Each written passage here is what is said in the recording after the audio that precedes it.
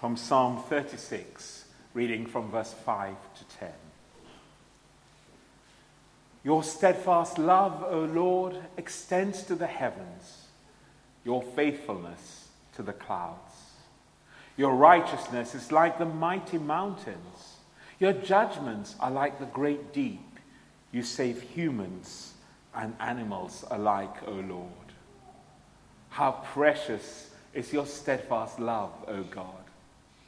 All people may take refuge in the shadow of your wings. They feast on the abundance of your house, and you give them drink from the river of your delights. For with you is the fountain of life. In your light we see light. O continue your steadfast love to those who know you, and your salvation to the upright of heart. Here ends our first reading. Please stand as Priscilla comes and brings us our gospel reading.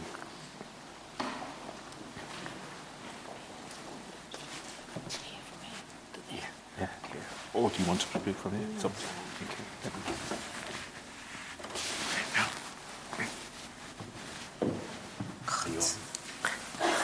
I just made a mistake again.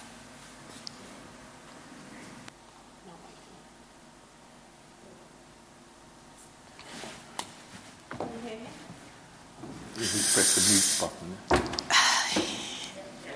That's on, yeah? No, can you hear me now? Yeah, good. Good. The reading is from John chapter 1, verses 1 to 11. On the third day there was a wedding in Cana of Galilee, and the mother of Jesus was there. Jesus and his disciples had also been invited to the wedding. When the wine gave out, the mother of Jesus said to him, "They have no wine." And Jesus said to her, "Woman, what concern is that to you and to me? My hour has not come yet." His mother said to the servants, "Do whatever he tells you." Now, standing there were 6 stone water jars for the Jewish rites of purification, each holding 20 or 30 gallons. Jesus said to them, "Fill the jars with water." And they filled them up to the brim. He said to them, "Now draw some out and take it to the chief steward." So they took it. When the steward tasted the water, that they had become wine, and did not know where it came from, though the servants who had drawn the water knew. The steward called the bridegroom and said to him, "Everyone serves the good wine first, and then the inferior wine after the guests have become drunk, but you have kept the good wine until now." Jesus did this, the first of his signs, in Cana of Galilee, and revealed his glory, and his disciples believed in him. This is the gospel of the Lord. Praise to you, O Christ. Please be seated. Welcome. Welcome. I'm glad you made it this morning. This is a place to belong. Welcome. Here you can be weak, strong, honest, raw. You can rest. Welcome. Are you happy, content, in peace? Welcome. Maybe you thought, you said, you imagined you did the wrong things. Welcome. You feel you have failed badly? You feel empty, discouraged, angry, resentful, hopeless, hurt. You are mourning. Welcome. Maybe the whole week was a success, and everything is where it should be. Welcome. This is the place in which we could be all those things at the same times, because we are in the making. And we are all welcome. This is the place where we see each other according to our destiny and not according to our history.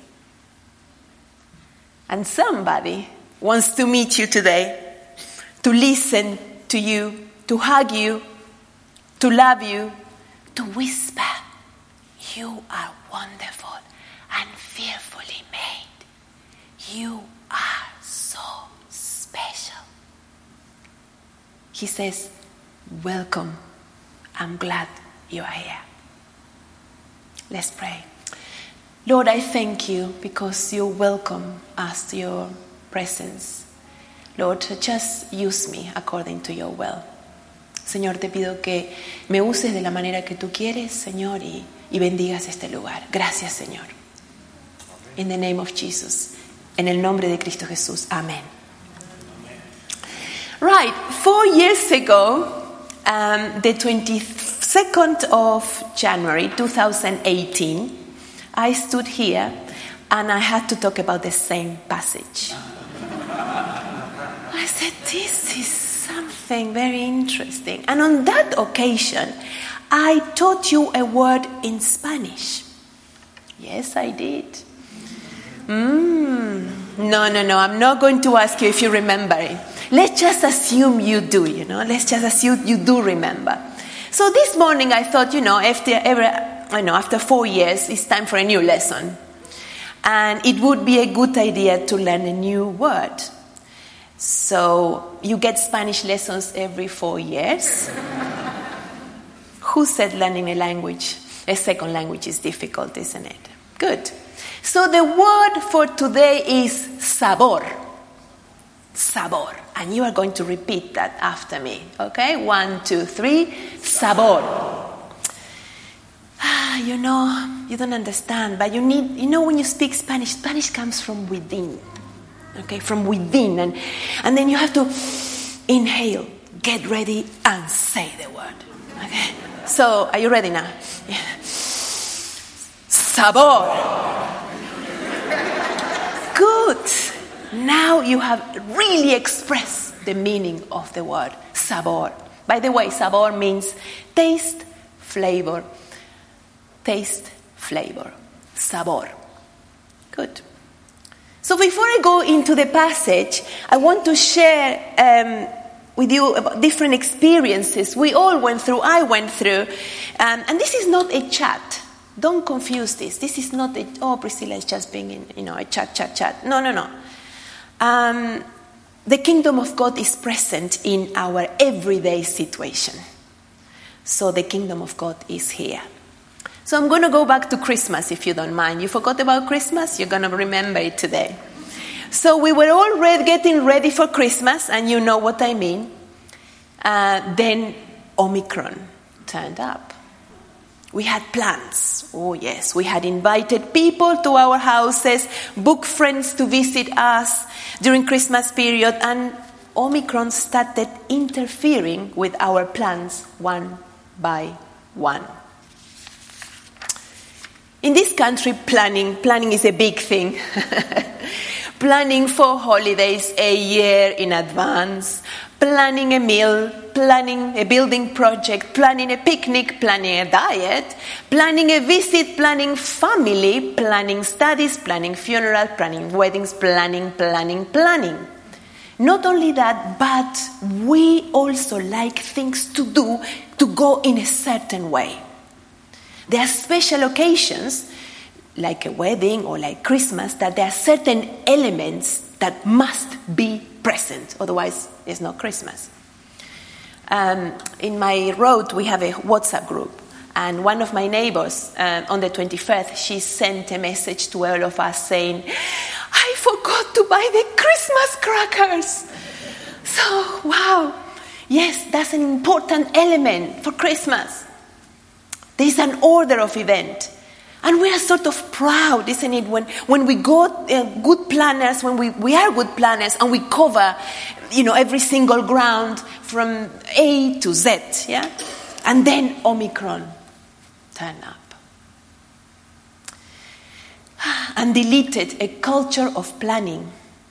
Now, planning, if we could call it planning, is day by day, interrupted by a PCR or a lateral flow test. Plans have been smashed, and we feel deflated. Nothing tastes. Sin sabor. Without taste. Tasteless. Sin sabor. Now, let me tell you something that maybe you don't know about my Christmas. What do I think is a proper Christmas? Because I was brought up in Argentina. So this is Christmas according to Priscilla. I grew up there in the South Hemisphere, and Christmas is the 24th of December, and we meet all around 9 p.m. when finally, the sun goes down. And this is in the middle of the summer. We probably have a table in the garden, and with the Christmas tablecloth, and the special plates and glasses, temperature around 30 degrees. It is hot. And if you're a child, you are seriously told off badly, I would say, if you keep opening the fridge, because things need to keep fresh. So the meal is about salads, cold meats, fruits, ice creams, cold drinks, icy drinks. And at midnight, we all make a toast and we say, Feliz Navidad, Happy Christmas, and we have a Christmas tree and presents, and we go out and we say, Feliz Navidad to our neighbors, and we have fireworks together, and we share a drink and maybe a pan dulce, which is a type of panettone, and we end up in the swimming pool after that, or with a hosepipe fight. It is hot. And on the 25th, we eat whatever is left. Some of the families stand up, and after lunch, every grown-up goes for a long siesta. The children play with their new toys and more water games. That is a proper Christmas. With all the proper elements. It's a sweet thing in my memory. Christmas for me have changed a lot, as you can imagine. And not only that do I live in the northern hemisphere, but I am the only one in the family who is not Nigerian.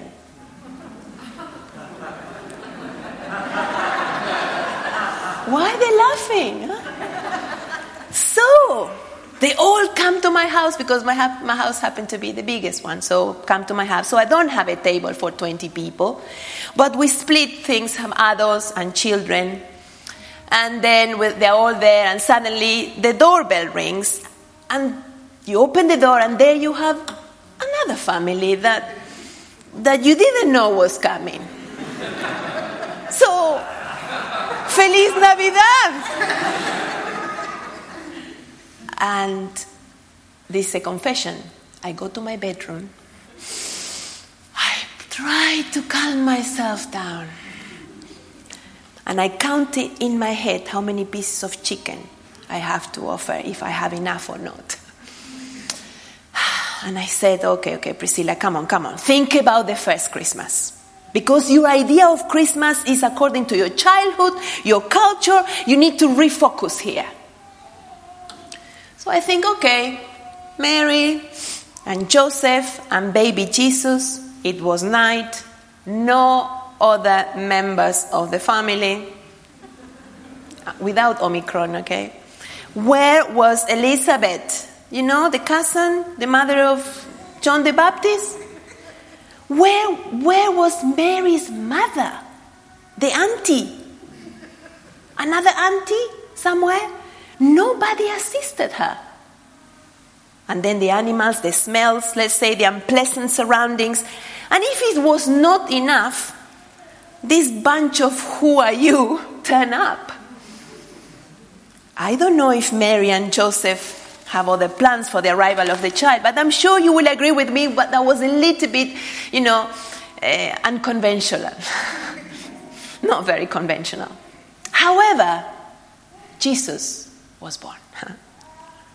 Amid an unconventional situation, The light of the world is here. The most important event that has changed history forever.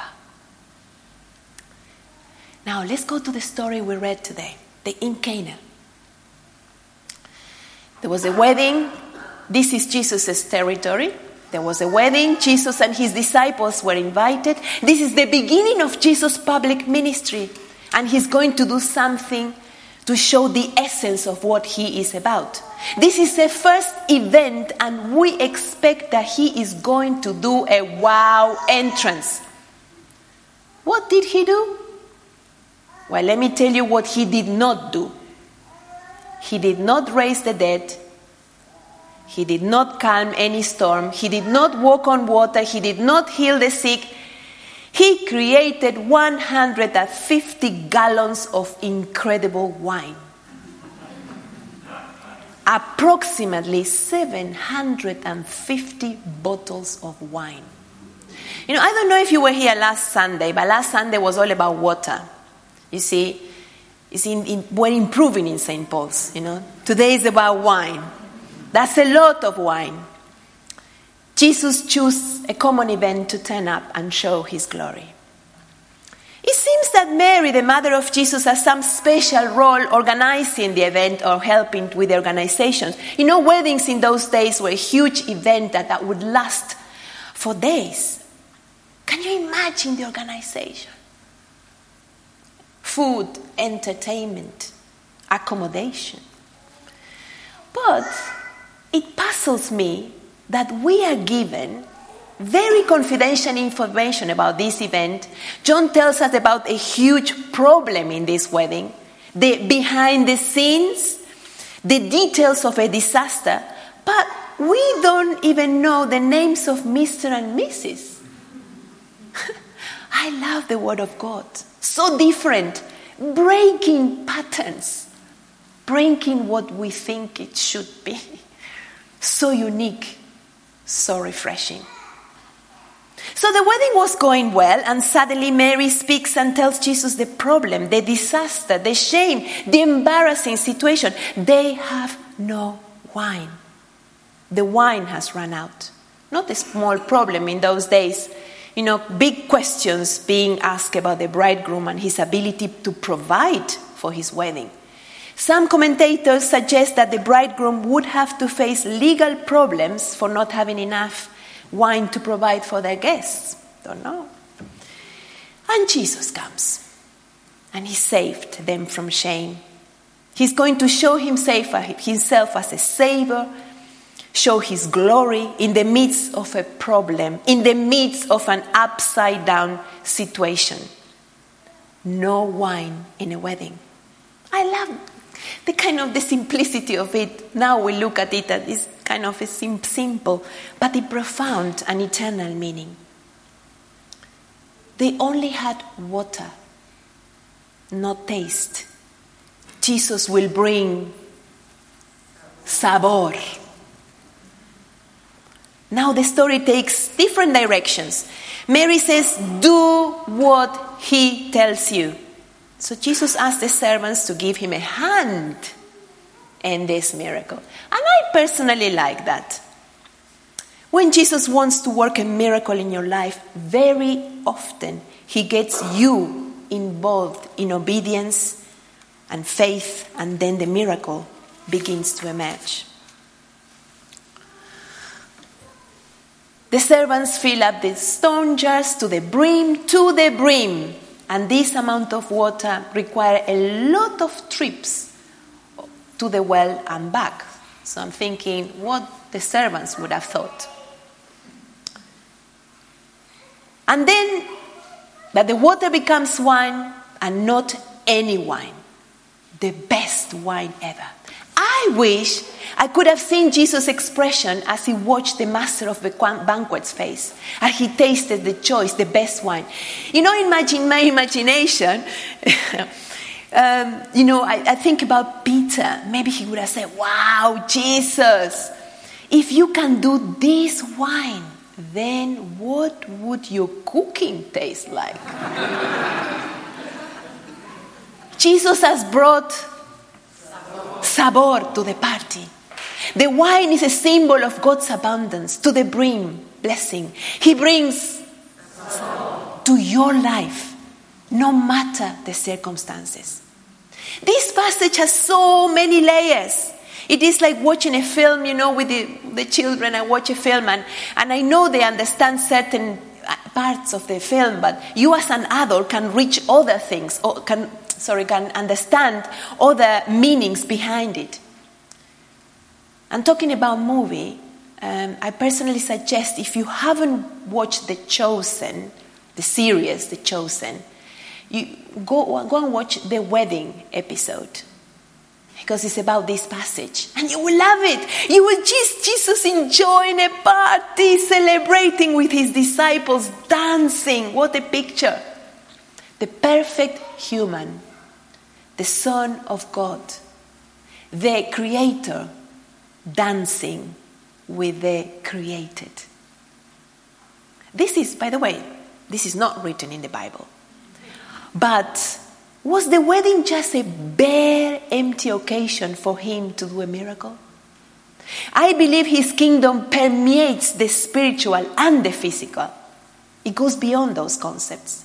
When Jesus heals later on so many people, like the man born blind, he is concerned about his physical condition as well as taking the opportunity to show his power and glory. Yes, I believe he did enjoy the party with the friends, with food, the drink, and the music, and he danced very well. And obviously, this is a mirror of the great wedding, the wedding of the Lamb, that is referred in Revelation. Jesus brings to the party, but we must pay attention to some other details. Jesus fulfills the hope of the Old Testament. The wine has another connotation in the Bible. From Genesis to Revelation, wine is associated with blood, and at the end of his life, Jesus would pick up a cup of wine and would say, "This is my blood." The 6 stone water jars are for the Jewish rites of purification. Jesus is replacing the old order with something new. The water was used for purification, for the uncleanness to be clean. But Jesus says the uncleanness must be overcome for the relationship with the Father to be restored. So he goes for the ultimate cleanness. The death that you and I deserve is going to be suffered by Jesus. The old cleansing ritual is gone, replaced with his own blood. And in this way, Jesus brings his new age of blessing and feasting. Through his blood, he makes us clean and brings us to the ultimate banquet. And you and me are invited. Just like at the feast in Cana, our wine also runs out. We seek after fullness of life, joy and satisfaction, but it does not last. If it's not Omicron, my friends, that spoils the party, it is something else. However, Jesus turns up. Jesus floods us with the superabundance of new life through his own blood shed for us. And through him we receive the cleansing we need and the sabor we actually crave. Because we were created for wine and not for water. No matter how many types of water we drink, it will never satisfy the real thirst. Without Jesus, we are drinking water. With him is the finest of wine. Perhaps, I don't know about your Christmas, I know about my Christmas, I know about yours, but it all went upside down. Perhaps it's still upside down. Some things in your lives, they're still upside down. What if And listen to this. What if that is exactly what we need to go through to experience the right thirst? The right craving that He only can satisfy. There is a song that says, what if the greatest disappointments or the aching of this life is the revealing of a greater thirst this world cannot satisfy? Jesus keeps turning, like in Bethlehem, like in my Christmas, like in your Christmas, like in Cana, like now. He keeps turning up in the midst of unconventional situations. The light of the world, the one who is still here through the Holy Spirit saying, you are welcome. You are welcome. I'm glad you made it this morning. I am here. I'm here with you, and I'm here when you leave this place. I'm with you when you leave this place. I am making everything new. There is sabor in me. And to finish, I'm going to read 2 verses from Psalm 36, and I think it's absolutely beautiful. How precious is your steadfast love, O Lord, O God. All people may take refuge in the shadow of your wings. They feast on the abundance of your house, and you give them drink from the river of your delights. For with you is a fountain of life. In your light we see light. God bless you.